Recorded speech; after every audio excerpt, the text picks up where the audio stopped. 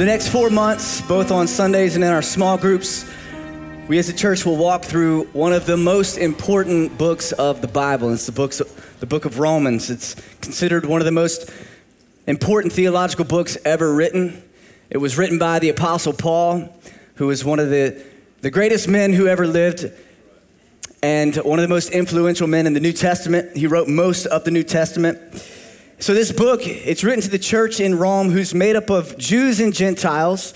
And there's a tension between these two groups of people because of traditions and especially with the Jews, they had this law-driven mindset of how they were supposed to serve God. And seemingly the Gentiles were full of sin and they were living sinful lives. And so there was this tension between Jews and Gentiles and how it should play out. And theologians believe Romans to be the pivotal book for believers to know and wrestle with. That we would know what the book of Romans talks about, the pattern in which it's written. Ray Stedman said, it's one of the books of the New Testament that every Christian ought to be thoroughly familiar with. If you haven't mastered the book of Romans and aren't able to think through this book without a Bible before you, then I urge you to set that as your goal. That's a big statement to make. It's a big goal to set because Romans is a big book, right? But it's not a book to skate over, but one that we allow to confront our beliefs. How many of you know that whatever you believe something for a long time, at times you can begin to drift. You can begin to adopt things and maybe you go through certain experiences and it begins to affect your belief system and you might not even know it. So it's one of these books that brings us back into alignment. And it's all about explaining how we become righteous through faith in the life, death, burial, and resurrection of Jesus. And that Jesus paid the price for our sinful condition. Very, very important. There was a man named Martin Luther, he's known as the father of the Protestant Reformation. And on October 31st in 1517, he was a part of the Catholic Church, and he had some problems with what was going on, and such as they were selling indulgences for the absolution of sin. They were kind of promising forgiveness of sin if you paid for it, right? And that wasn't right. And as he was studying the book of Romans, he saw a few things that he had issues with, and what he did is he had his 95 Thesis, which most of you probably have heard of this before, but he took his 95 Thesis, and it's believed that he nailed it to the church of there in Germany, to the wall of the door of the church. But what he did was started a reformation, changed the whole landscape of the church. And this is what he had to say about the New Testament. He said about Romans, he said it was the most important piece of the New Testament, and that it was impossible to read, study, ponder, or meditate on too much, right? Too much. Sometimes it's like, oh, I've read that. This is one of those books that you could reread again, and it would still have as much power as the first time you read it.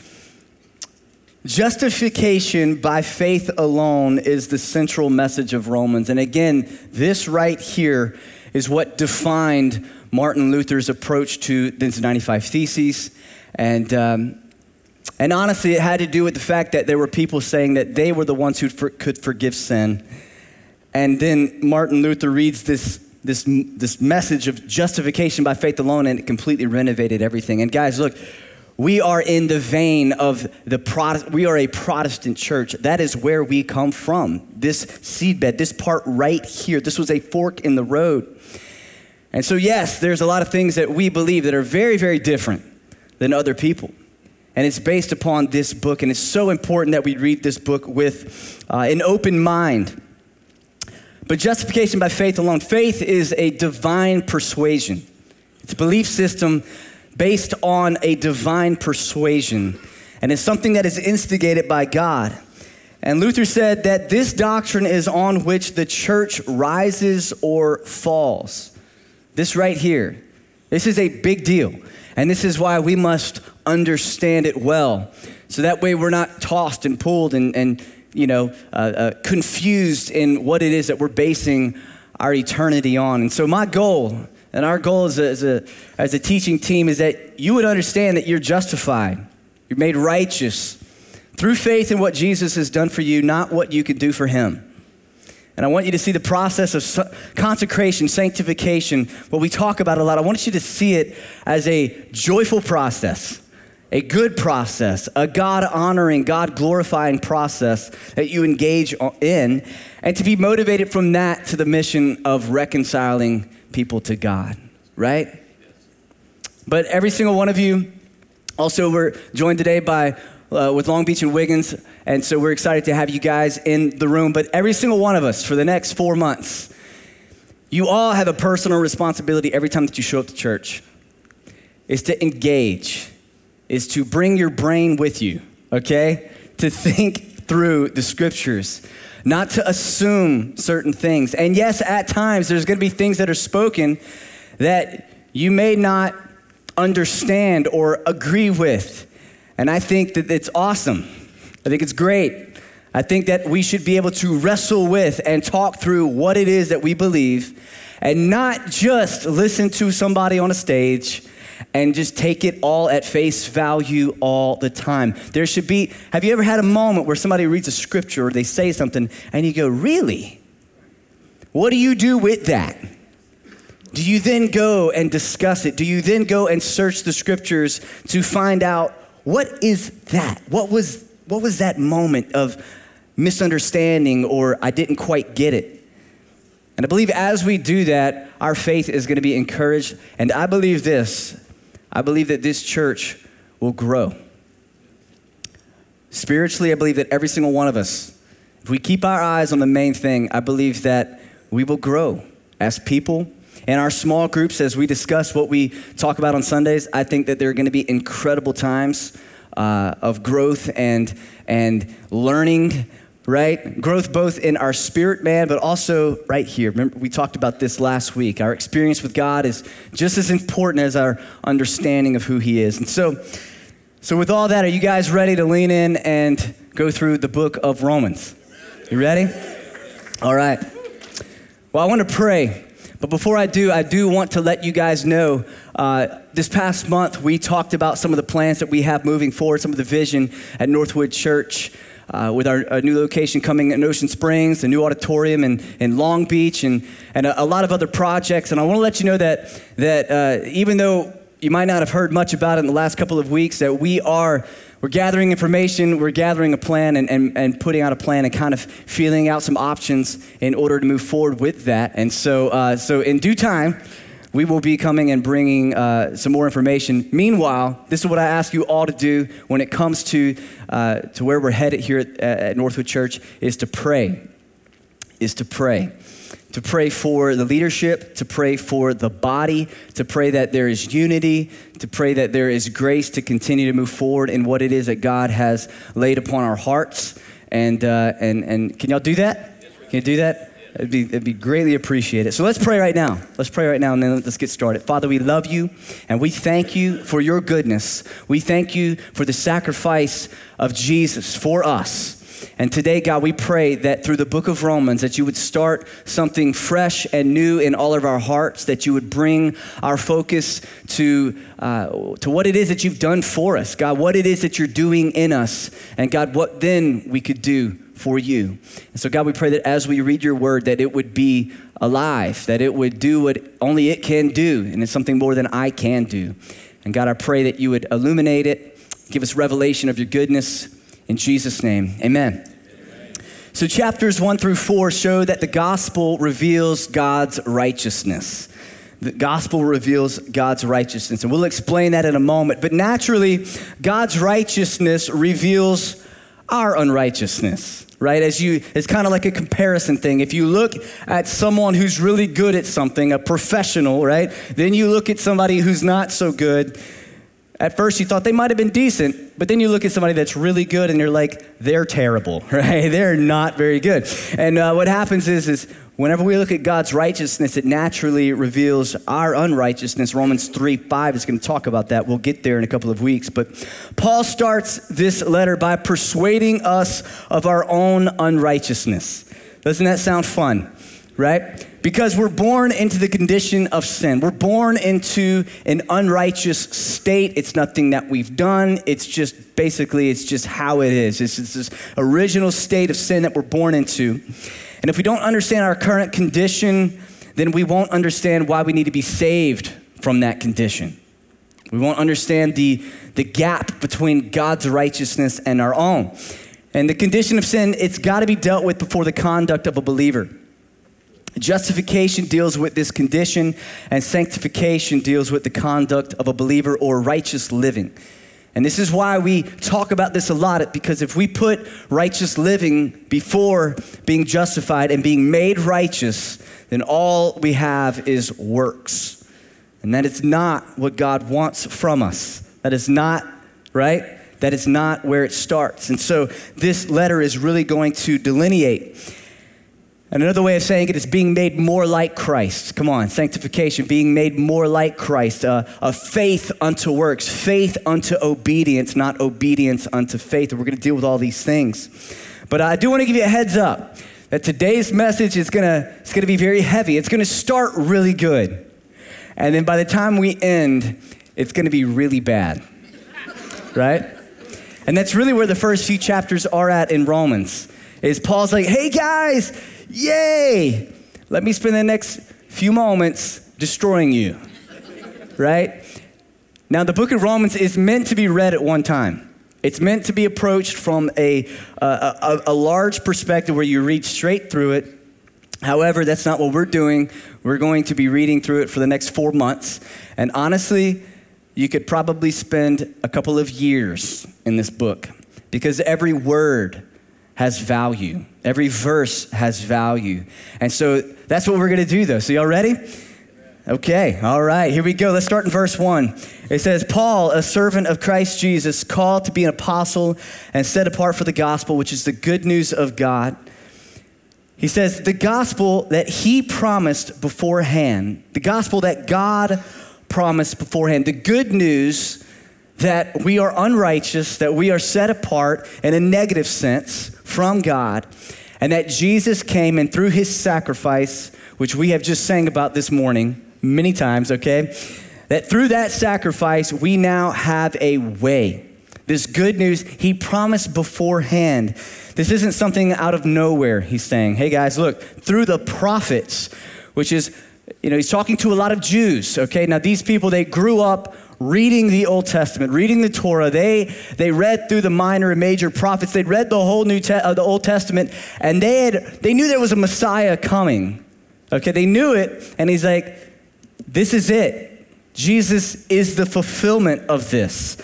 And so he says that it's through his prophets in the Holy Scriptures. Verse 3, regarding his son, it's a big statement. Again, sometimes we read over it, but what he just said is Jesus was God's son, all right? Jesus is the Son of God, who as to his earthly life was a descendant of David.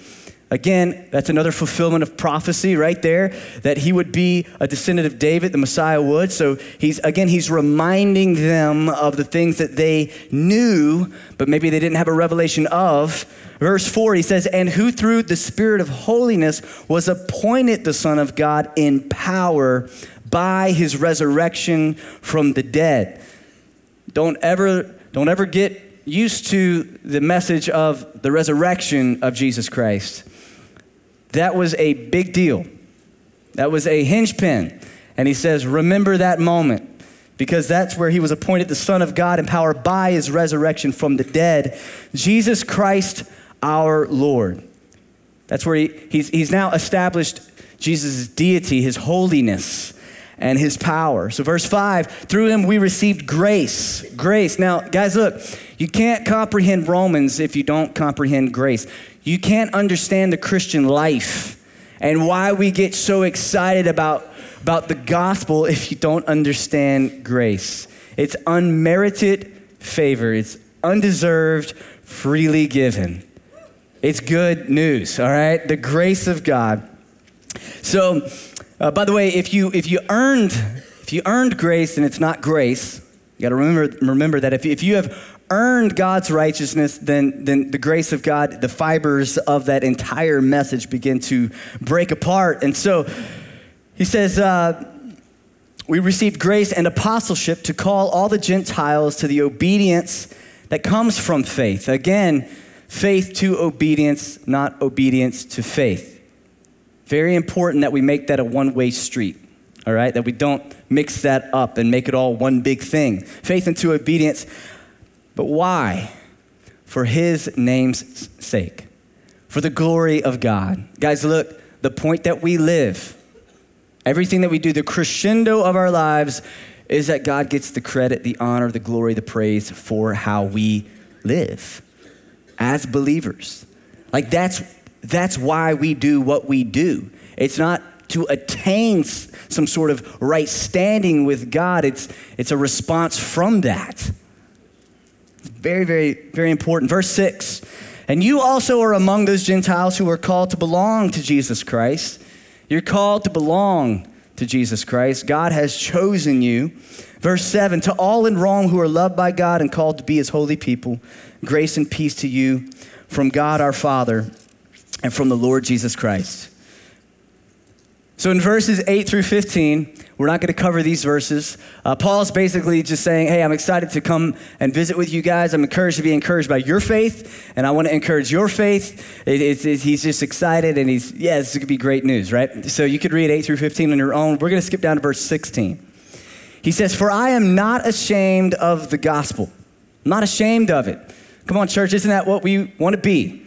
Not ashamed of the good news of Jesus Christ, where we don't hide it, we don't cloak it or try to insert it from time to time. And no, we're not ashamed of it. And in order to not be ashamed of the gospel, we've got to know what it actually is, right?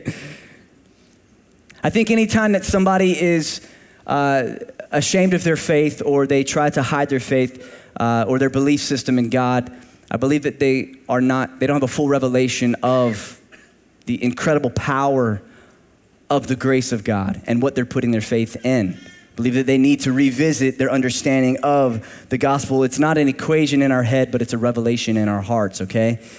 But why are we not ashamed of the gospel? Because the gospel is the power of God that brings salvation to everyone who believes. The gospel is the power. The realization of God's goodness and his grace and what he has done in your life, that is the power that saves everyone, but that is the power that sustains you. First to the Jew, then to the Gentile. It's what activates and sustains God's power to accomplish his will. It's not something that we progress past, okay? It's not like, okay, Jesus is good, I accept him as Lord and Savior, now let me go on to something new. No. That is a very dangerous fork in the road for a believer. To basically say, I got that, now let me focus in on something else. What he's saying here is that moment, that revelation, that is a well that you continue to go back to and you dig deeper into, because that's how you grow. That's how you continue to have this faith in God. I love this statement. It's the way that we grow in Christ is the same way we began in Christ. Right?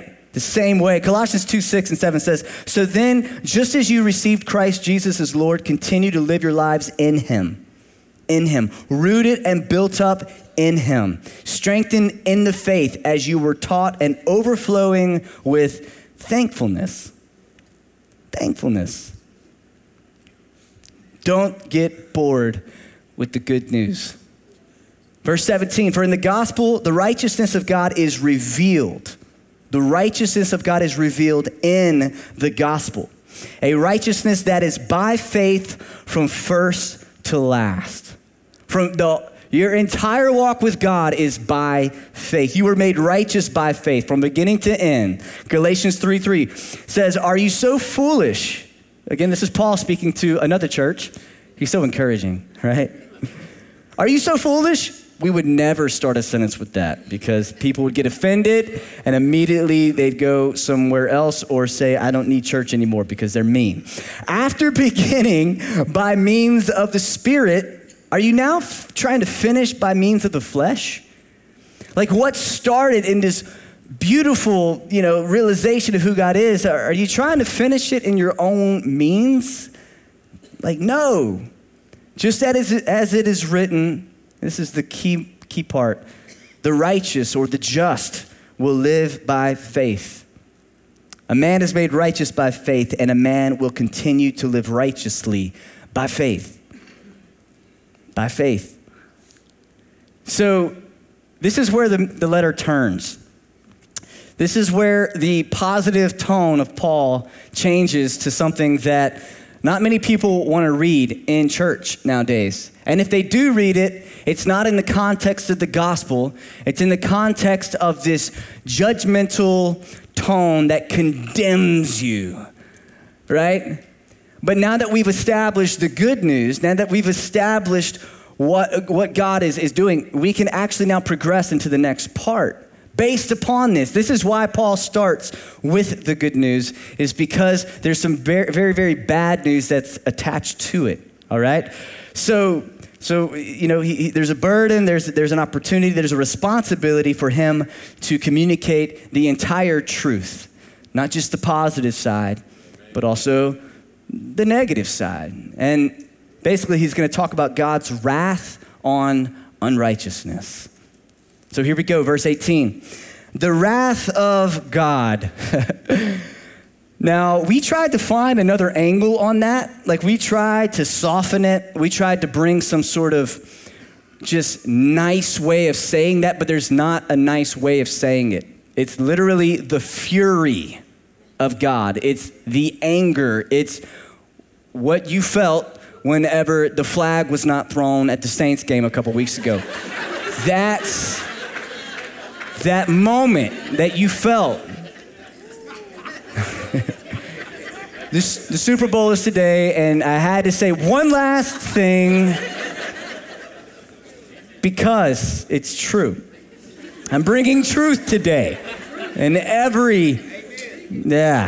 come on. The wrath of God, it's not a good thing. And it is being revealed from heaven against all the godlessness and wickedness of people. Godlessness is basically just not believing in a God. And wickedness is the evil nature that again, we have based upon the choice that Adam and Eve made and how that played out when sin entered into the equation. All godlessness and all wickedness of people. God hates sin, y'all. He hates it. And that word hate, I'm using the word hate. He can't stand it. It's not part of his nature. It's not who he is. It's not his design. It's not good. And his wrath it's going out towards, it's being revealed, but it's being carried out on this sin. And so it says that against all the godlessness and wickedness of people who suppress the truth by their wickedness. Wickedness suppresses and it distracts from the truth.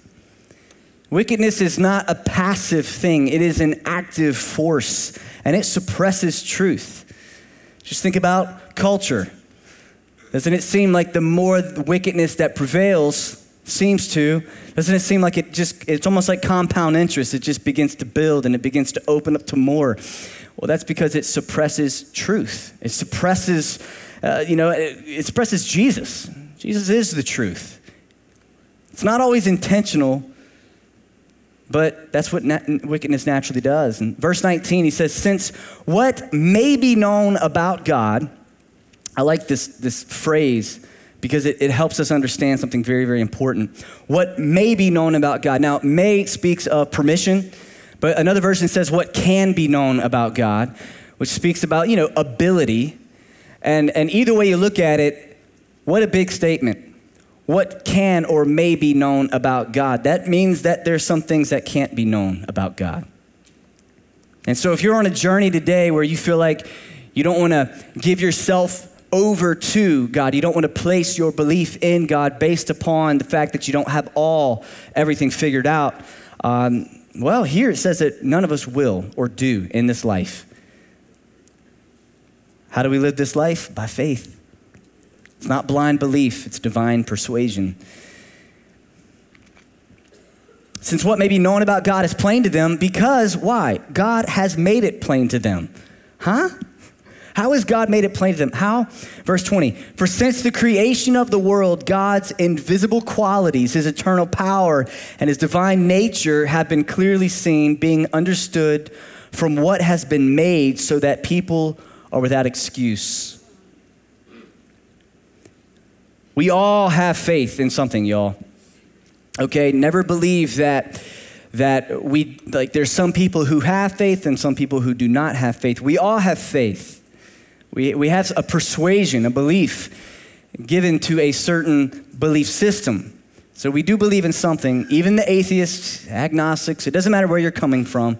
Everybody has a faith. They're placing that faith in something. There's an object of our faith, and that's where the differences lie, is where's the object of your faith? Where are you placing that faith? But it says here that he's made it plain to everyone based on his creation, if anything, that alone.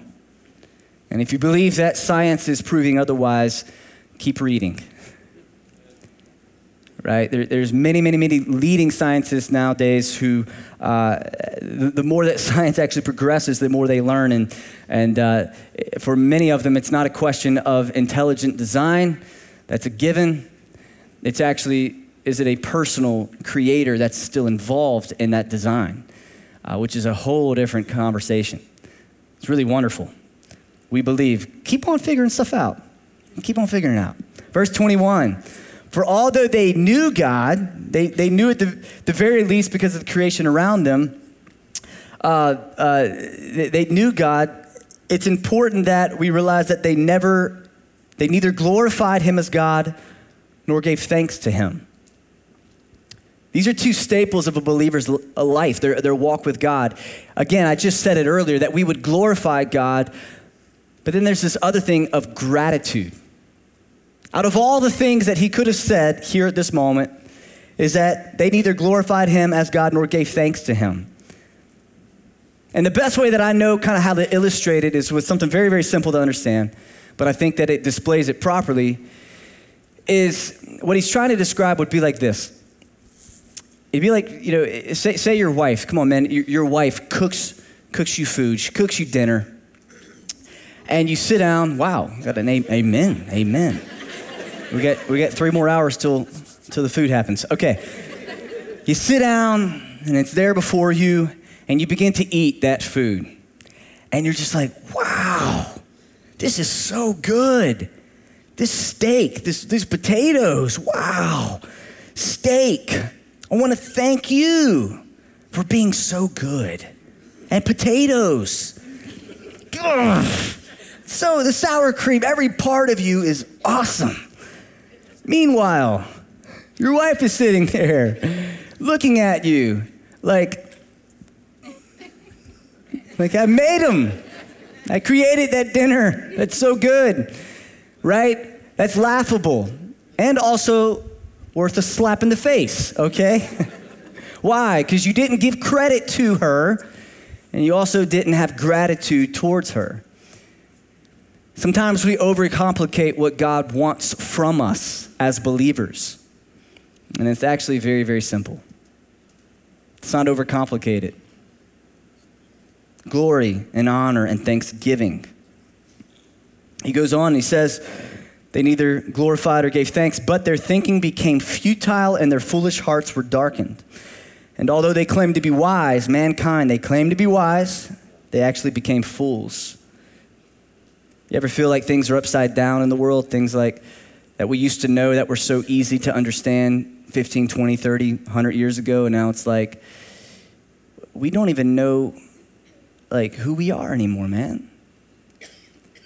Because the more that you, as people, suppress truth, the more it's suppressed and the more confusing the things that you thought you knew become. This has been happening for a long time. This just didn't start last week, guys, okay? The futile thinking of man has been around for a long time. Verse 23, And they exchanged the glory of the immortal God for images made to look like a mortal human being, and birds and animals and reptiles. This is our default, guys, to worship inanimate objects, worship worthless objects. Idolatry is just part of the equation with us as people. Whenever we take our eyes off of God, we got to put our eyes on something. And nowadays, most of you in this place watching, there's not some sort of statue in your living room right now, some sort of graven image that you bow before and you worship. Some there are. But for most people, it's not that way. For most of us, especially in America, it's all about the American dream. We have removed the wood statues, and in place of those things, we've placed our careers. We've placed greed. We've placed ourselves, entertainment. We've placed a lot of things that sound good and okay, and a lot of things actually are okay, except whenever you place them in place of God, where that becomes your source, where that becomes your hope, where that becomes your purpose. And as believers, we are not called to live a life where our source of joy and hope and purpose and all of these things comes from what we can touch and see and feel. Why? Because we live our lives by faith in God. It's whatever steals glory and honor from God. So I'm not up here to tell you that everything that you do and anytime you have fun, that you're not supposed to have fun. That's not what I'm saying. I was at a Saints game a few weeks ago. And I was walking through by the concessions, and I was going back to my seats, and I was just having a great time. And I said, God, I want to thank you that I could come to a game like this and enjoy this. This is awesome. What just happened? Now, I didn't do that to have a good illustration, by the way. Okay? No. I had a heart of thanksgiving towards God for something that I'm enjoying. Genuinely. I think sometimes what happens is in those moments, we stop glorifying the Creator and we start worshiping the creation. And that's where we're off. Verse 24, therefore, because of this type of idolatry and futile thinking, God gave them over. The wrath of God is displayed in this way right here. A lot of us, when we think about the wrath of God, we think of it as the ground opening up beneath us, fire coming forth, lots of loud noises, lots of crazy things happening, and the wrath of God. Yet here, it's displayed in what I'll call the wrath of abandonment, which is just this right here.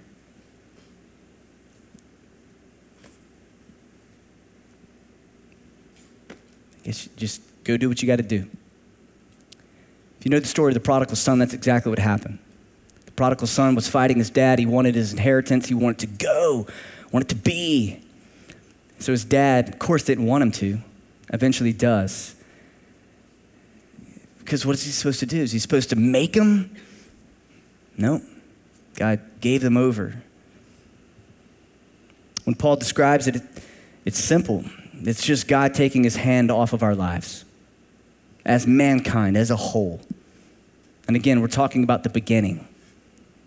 God gave them over. He gave them over in the sinful desires of their heart to sexual impurity for the degrading of their bodies with one another. It's interesting that the first thing that Paul talks about here is sexual immorality. Don't ever think that sexual immorality is just something to be okay with and handle lightly. Paul says out of everything, the first thing is that they begin to be sexually impure. Verse 25, they exchanged the truth about God for a lie, and they worshiped and served created things rather than the Creator who is forever praised. This picture is starting to get painted for us, right? It's bleak, it's negative, but it's true. And so this next part I'm going to read to you, I'm going to ask that I don't need amens, all right? I don't need anybody to clap. Let's let the Word of God speak. Let's read it. Let's take it for what it says. And let's allow it for some of us in this place today to maybe correct us, I know that in reading these verses, many things have corrected me. And so let's let the text do the talking. Verse 26, because of this, God gave them over to shameful lusts. Even their women exchanged natural sexual relations for unnatural ones. In the same way, the men also abandoned natural relations with women and were inflamed with lust for one another. Men committed shameful acts with other men and received in themselves the due penalty for their error. You see, sexual immorality, it's a result of godlessness and wickedness for mankind. And he talks about it, and he really begins to define it, which we have trouble doing, even as believers. If you're in this place today and you're not a believer, it's difficult. And if you are a believer, it's still difficult because we know the grace and the love of God, and we know the acceptance of God, but at the same time, we read scriptures like this that says those things are a result of and they represent unrighteousness. So we have to let this come up against us. But it's not just homosexuality, which is what's depicted here. Whenever he talks about sexual immorality, it's also fornication, it's adultery, it's perverted thinking, it's lust. Jesus came and he says, actually, I want to let you guys know that if your thought processes are given to sexual immorality, you've already displayed and proven where your heart's at. And so many times, again, we like to pick and choose certain things, but we do have to realize and bring it all into balance and say that all sexual immorality is frowned upon, and the wrath of God is given towards, and he hates it, y'all. Does he hate the person? No, absolutely not. That also would be unbiblical. But sin is not in his nature. And we've got to agree with that. It's not how he designed sex to operate, but it's a result of our brokenness. And it's a reality. It's a reality. 28, furthermore, just as they did not think it worthwhile to retain the knowledge of God, God gave them over to a depraved mind. He lets them go physically, gives them over, and then he also gives them over psychologically, mentally. He says, go, think. And so they do, and so that they do what ought not to be done. And then verse 29, for anybody that felt like you were not hit in the first group of scriptures, all right, which I would probably have to say that 100% of us were hit in the first one, okay? The second groups of scripture will hit the rest of us, all right, again. They become filled with every kind of wickedness, evil, greed, and depravity. They're full of envy, murder, strife, deceit, and malice. They're gossips, slanderers, God haters, insolent, arrogant, and boastful. Guys, this is what unrighteousness looks like. This is what mankind is. All of these scriptures, this is who we are without God. Whenever we are given over, the wrath of God is displayed. How? In our own self-destruction. It's how it plays out. And after he says all of these things, he says, then they invent ways of doing evil. So he was thinking about all the things that could be said back in that time. And he said, you know what? They're going to invent new ways in the future. And doesn't it seem like today we're inventing new ways? We're inventing new ways to kill babies. We're inventing, sex trafficking. We're inventing things that continue to perpetuate this process. And when I say we, I'm talking about mankind. You guys get that? That's what it looks like. And that's also why we shouldn't be surprised when it happens. Not surprised. Heartbroken, yes. Surprised, no. It's all listed in the Word of God that it continues, inventing new ways of doing it. And a lot of things we're just seeing in our country for the first time, where it's been going on for centuries all over the rest of the world, right? And then after all of this, he plugs this in, they disobey their parents, which seems like it seems like that would have been one of the things you lead into, right? Like, you're going to disobey your parents, and now let me tell you all these horrible things. But do you know Disobeying your parents, and for young people and old people alike, look, guys, even though you get out of the house, there's still honor for your parents. And so obedience may shift whenever you become an adult, but it's still the same heart. But disobeying parents is a big deal. It's a big deal. Let me show you why. Whenever you view God as a father, and as your parents, they birthed you, they took care of you whenever you could do nothing, that if they left you by yourself, you would die. They supplied your every need. They loved you. Some people don't have this story, but this was the original plan. That they would love you and supply for you all your needs, and they would help you understand and help you grow and then launch you, right?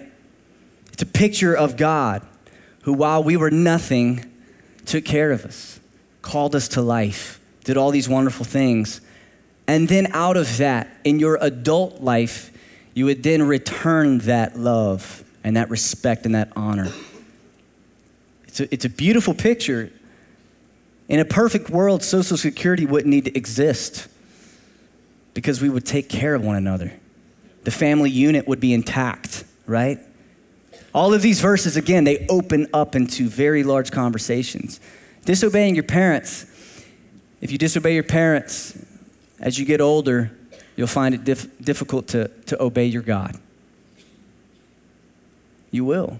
I'm talking to people that are raised in church, young people, because we read a lot of scripture and we hear a lot of good stories, but if it's not a revelation, the goodness of God and the grace of God for us, even as a 12-year-old, 13-year-old, it doesn't matter how old, that it affects the trajectory of your life. But he says they disobey parents. Verse 31, they have no understanding, no fidelity, that means loyalty, no loyalty, no love, no mercy. Verse 32, although they knew God's righteous decrees that those who do such things deserve death, they knew it, they not only continue to do these very things, but also approve of those who practice them. And then the cycle continues and continues. And here we are, 2019, and the cycle continues, and it will continue. It will continue until Jesus comes back. Are you guys encouraged? Welcome to Romans chapter 1. The next 3 chapters, he's going to approach unrighteousness from a different perspective, but all of the results are the same. That if we continue down that road, not only is there destruction physically, but more importantly, there's death after this temporary life. There's death, eternal separation from God. And so I don't mean to be such a downer today, but in the same sense, for those of you who have placed your faith in God, even though you read these scriptures, you're still filled with joy and gratitude that God called you out of that. That he loved you enough and his grace was sufficient enough to cover anything that you had done because he loved you. So Paul's described a humanity who has rejected God and is hopelessly unrighteous, and because of that is experiencing the penalty and the result of their choices. So we end the day with the understanding of our unrighteousness and the fact that God isn't pleased with it. But the good news is so good. The gospel is so good because the bad news is so bad. We are dead without Christ, without him. We're dead. But subsequently are made alive with him by God's grace through faith. And today, I want to give an opportunity right now for those of you who feel that God is calling you out. He's calling you out of darkness. He's calling you out of unrighteousness. And you realize the good news. You realize the grace that he has for you. And today, based upon that faith that he has birthed inside of you, you want to respond to that. And you want to give your life and surrender your heart to him today. I want to pray with you. Let's go ahead and bow our heads and close our eyes. If you're in this place today and you realize that you are far from God and that you are desperately in need of his grace and his mercy, and today you want to throw all of what you are, Everything. What you tout as successes, your works. You want to throw your failures. You want to throw everything that you have to, quote unquote, offer to God. And you want to place it at his feet. And in that process, he gives you life. He gives you his righteousness, not your own. Because your righteousness, the things that you have to offer, they fall short every time. And that's what makes this moment so good. So if you're in this place right now, you're watching online, or come on, you're in Long Beach and Wiggins, no matter where you're at in this moment, just say, God, I surrender who I am to who you are. And God, right now, I ask that you would forgive me of my sins, that you would forgive me of my sin, that you would make all that is wrong right. God, I thank you for your grace. I thank you for sending Jesus to do what I could not do, live a life I could not live in complete righteousness and perfection, and then dying on a cross so that his death would be the payment for mine. And because of that, I have life. Right now, I confess with my mouth that you are Lord, that you are Savior, and I believe in my heart that Jesus was raised from the dead to set me free. And I thank you for it in Jesus' name. I want to continue to pray for all of us in this place, because I know that all of us watching online, every location, all of us were hit and confronted in some way, shape, or form. So let's just allow God to continue that work in us. Father, we thank you for your word. We thank you for your truth. We submit to it. We surrender to it. And God, we pray that you would, those nuggets, those seeds that were planted today, God, that those things would sprout, that they would grow. Father, we would see you for who you are. In Jesus' name, amen. Amen. Northwood Church is one church with multiple locations. We have locations in Gulfport, Wiggins, and Long Beach, and we'd love to see you there. If you enjoyed this message and want to get more info on who we are, just head over to northwood.tv. And once you're there, you can check out all our past sermons and all the things that we're doing in South Mississippi, and even to give to support those efforts of reaching more people. Be sure to connect with us on social media to stay up to date with everything happening around Northwood Church. Thanks for watching. We hope to see you soon.